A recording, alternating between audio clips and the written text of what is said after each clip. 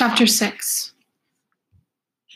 Rainwater held onto pine needles for dear life, and Beloved could not take her eyes off Setha. Stooping to shake the damper or snapping sticks for kindling, Setha was licked, tasted, eaten by Beloved's eyes.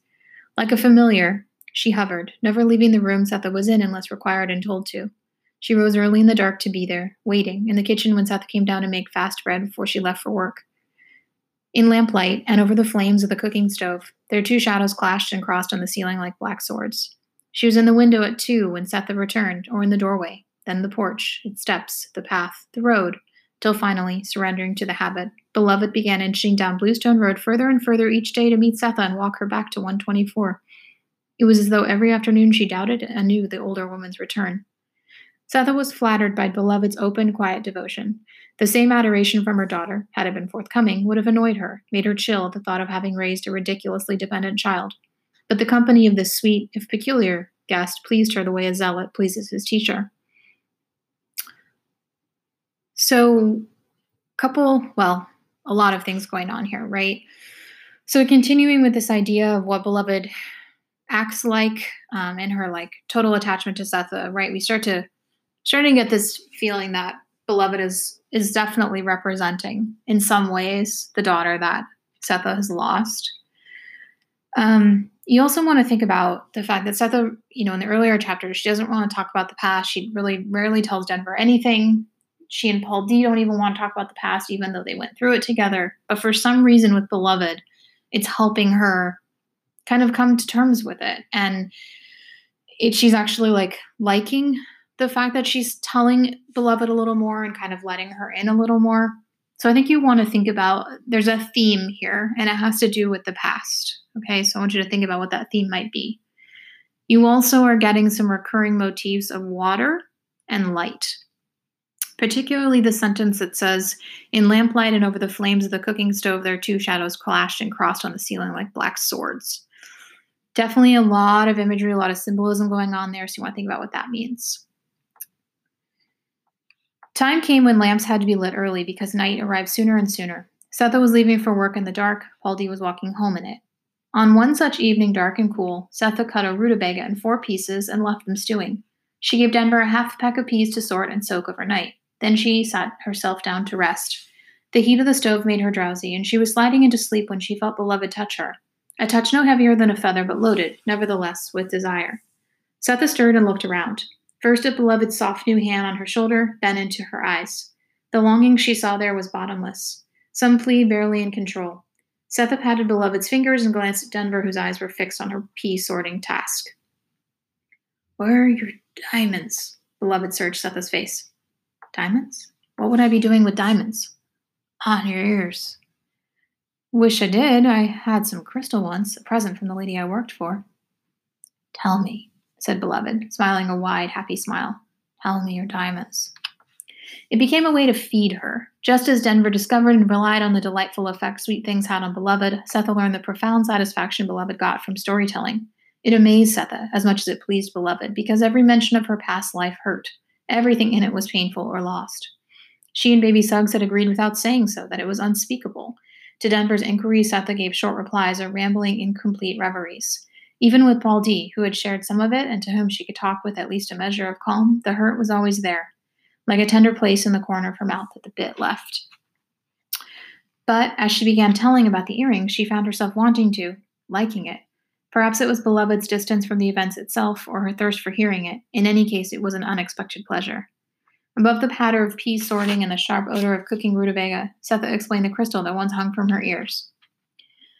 That lady I worked for in Kentucky gave them to me when I got married, what they called marry back there and back then. I guess she saw how bad I felt when I found out there wasn't going to be no ceremony, no preacher, nothing. I thought there should be something to say it was right and true. I didn't want it to be just me moving over a bit of pallet full of corn husks, or just me bringing my night bucket into his cabin. I thought there should be some ceremony, dancing maybe. A little Sweet William in my hair. Setha smiled. Never saw a wedding, but I saw Mrs. Garner's wedding gown in the press and heard her go on about what it was like. 2 pounds of currants in the cake, she said, and 4 whole sheep. The people were still eating the next day. That's what I wanted. A meal, maybe, where me and Hallie and all the Sweet Home men sat down and ate something special. Invite some of the other colored people from over Covington or High Trees. Those places Sixo used to sneak off to. But it wasn't going to be nothing. They said it was all right for us to be husband and wife, and that was all. All of it. Well, I made up my mind to have at least a dress that wasn't the sacking I worked in, so I took to stealing fabric and wound up with a dress you wouldn't believe. The top was from 2 pillowcases in her mending basket. The front of the skirt was a dresser scarf a candle fell on and burned a hole in, and one of her old sashes we used to test the flat iron on. Now, the back was a problem for the longest time. Seemed like I couldn't find a thing that wouldn't be missed right away, because I had to take it apart afterwards and put all the pieces back where they were. Now, Hallie was patient, waiting for me to finish it. He knew I wouldn't go ahead without having it. Finally, I took the mosquito netting from a nail out the barn. We used it to strain jelly through. I washed it and soaked it best I could and tacked it on for the back of the skirt. And there I was, in the worst-looking gown you could imagine. Only my wool shawl kept me from looking like I hain't peddling. I wasn't but 14 years old, so I reckon that's why I was so proud of myself. Anyhow, Mrs. Garner must have seen me in it. I thought I was stealing smart. She knew everything I did, even our honeymoon, going down to the cornfield with Hallie. That's where we went first. Saturday afternoon it was. He begged sick so he wouldn't have to go to work in town that day. Usually he worked Saturdays and Sundays to pay off Baby Slug's freedom. But he begged sick, and I put on my dress, and we walked into the corn holding hands. I can still smell the ears roasting yonder over the palls, and the Sixo was. Next day, Mrs. Garner crooked her finger at me and took me upstairs to her bedroom. She opened up a wooden box and took out a pair of crystal earrings. She said, "I want you to have these, Setha." I said, "Yes, ma'am." "Are your ears pierced?" she said. I said, "No, ma'am." "Well, do it," she said, "so you can wear them. I want you to have them, and I want you and Hallie to be happy." I thanked her, but I never did put them on until I got away from there. One day after I walked into this here house, Baby Suggs unknotted my underskirt and took 'em out. I sat right here by the stove with Denver in my arms and let her punch holes in my ears for me to wear 'em. "I never saw you no earrings," said Denver. "Where are they now?" "Gone," said Setha. "Long gone." And she wouldn't say another word until the next time when all 3 of them ran through the wind back into the house with rain-soaked sheets and petticoats. Panting, laughing, they draped the laundry over the chairs and table. Beloved filled herself with water from the bucket and watched while Setha rubbed Denver's hair with a piece of toweling. "Maybe we should unbraid it?" asked Setha. Tomorrow." Denver crouched forward at the thought of a fine-toothed comb pulling her hair. "Today is always here," said Setha. "Tomorrow, never." "It hurts," Denver said. "Comb it every day won't." "Ouch." "Your woman, she never fixed up your hair?" Beloved asked. Seth and Denver looked up at her. After 4 weeks, they still had not got used to the gravelly voice and the song that seemed to lie in it. Just outside music it lay, with a cadence not like theirs.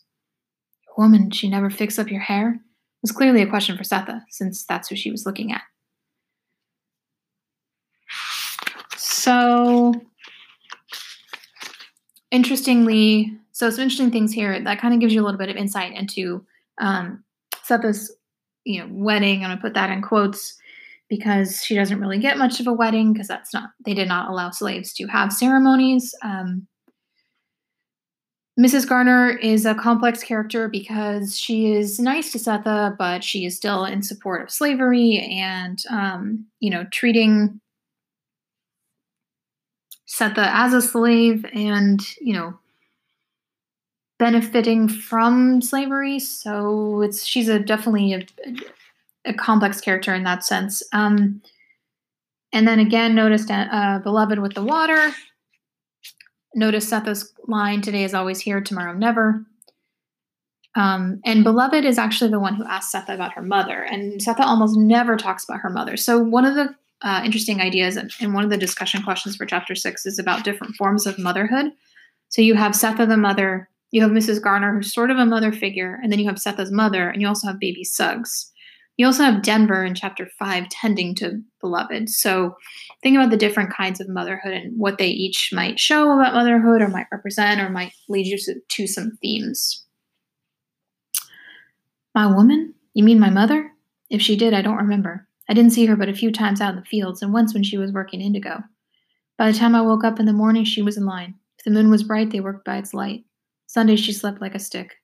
She must have nursed me 2 or 3 weeks. That's the way the others did. Then she went back in rice, and I sucked from another woman whose job it was. So to answer you, no, I reckon not. She never fixed my hair nor nothing. She didn't even sleep in the same cabin most nights, I remember. Too far from the lineup, I guess. One thing she did do. She picked me up and carried me behind the smokehouse. Back there, she opened up her dress front and lifted her breast and pointed under it. Right on her rib was a circle and a cross burnt right in the skin. She said, "This is your ma'am. This," and she pointed. "I am the only one who got this mark now. The rest dead. If something happens to me and you can't tell me by my face, you can know me by this mark." It scared me so. All I could think of was how important this was and how I needed to have something important to say back. But I couldn't think of anything, so I just said what I thought. "Yes, ma'am," I said. "But how will you know me? How will you know me? Mark me too," I said. "Mark the mark on me too," said the chuckle. "Did she?" asked Denver. She slapped my face. "What for?" I didn't understand it then, not till I had a mark of my own. "What happened to her?" "Hung. By the time they cut her down, nobody could tell whether she had a circle and a cross or not, least of all me, and I did look." Setha gathered hair from the comb and, leaning back, tossed it into the fire. It exploded into stars, and the smell infuriated them.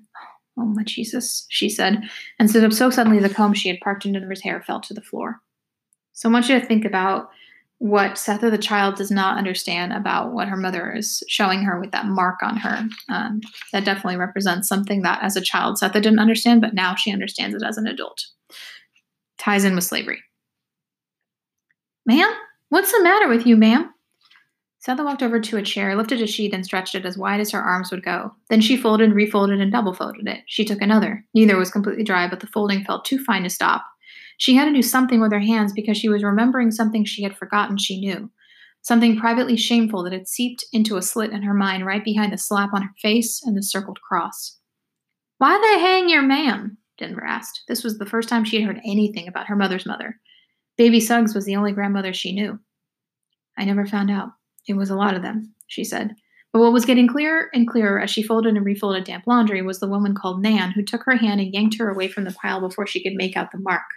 Nan was the one she knew best, who was around all day, who nursed babies, cooked, had one good arm and half of another, and who used different words. Words Setha understood then but could neither recall nor repeat now. She believed that must be why she remembered so little before Sweet Home except singing and dancing and how crowded it was. What Nan told her she'd forgotten, along with the language she told it in, the same language her ma'am spoke and which would never come back. But the message, that was and had been there all along. Holding the damp white sheets against her chest, she was picking meaning out of a code she no longer understood. Nighttime. Nan holding her with her good arm, waving the stump of the other in the air. "Telling you, I am telling you, small girl Setha." And she did that. She told Setha that her mother and Nan were together from the sea. Both were taken up many times by the crew. "She threw them all away but you. The one from the crew she threw away on the island. The others for more whites she also threw away. Without names she threw them. You she gave the name of the black man. She put her arms around him. The other she did not put her arms around. Never, never. Telling you, I am telling you, small girl Setha."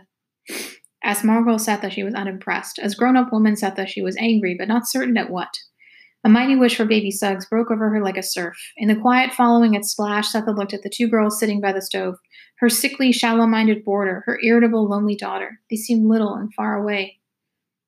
"Paul'll be here in a minute," she said. Denver sighed with relief. For a minute there, while her mother stood folding the wash, lost in thought, she clamped her teeth and prayed it would stop. Denver hated the stories her mother told that did not concern herself, which is why Amy was all she ever asked about. The rest was a gleaming, powerful world made more so by Denver's absence from it. Not being in it, she hated it and wanted Beloved to hate it too, although there was no chance of that at all. Beloved took every opportunity to ask some funny question and get Setha going. Denver noticed how greedy she was to hear Setha talk. Now she noticed something more. The questions Beloved asked: "Where are your diamonds? Your woman, she never fixed up your hair? And most perplexing, tell me your earrings." How did she know? So this is a really good look at Setha's past. And so we are going back to like Middle Passage time when the people from Africa were actually put on ships. And so what this woman, Nan, so she is like another black woman that is basically her job is to take care of the children, whereas Setha's mother her job is to be in the fields, right? So she's referencing like the language that they spoke from where they're from in Africa, and that there was a time in which Setha understood that, but now she doesn't understand that. And that's kind of Morrison talking about what slavery has done to slaves in many different ways. And so this is one of the ways that their culture has been lost, is by stripping them of their language, right? So the other thing that Nan talks about is that they were both on the ship. They were both raped by white men. Setha's mother chooses to throw away any of the children she has as a result of that rape, but she keeps Setha because Setha is Black.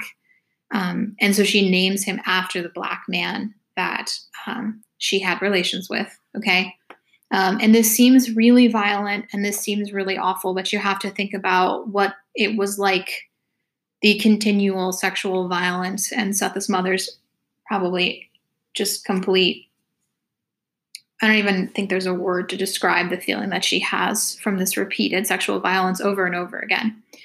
And so one of the things, Setha's trying to like forget her past, right? And like not reconcile with it and not have to deal with it because of the horror in her past.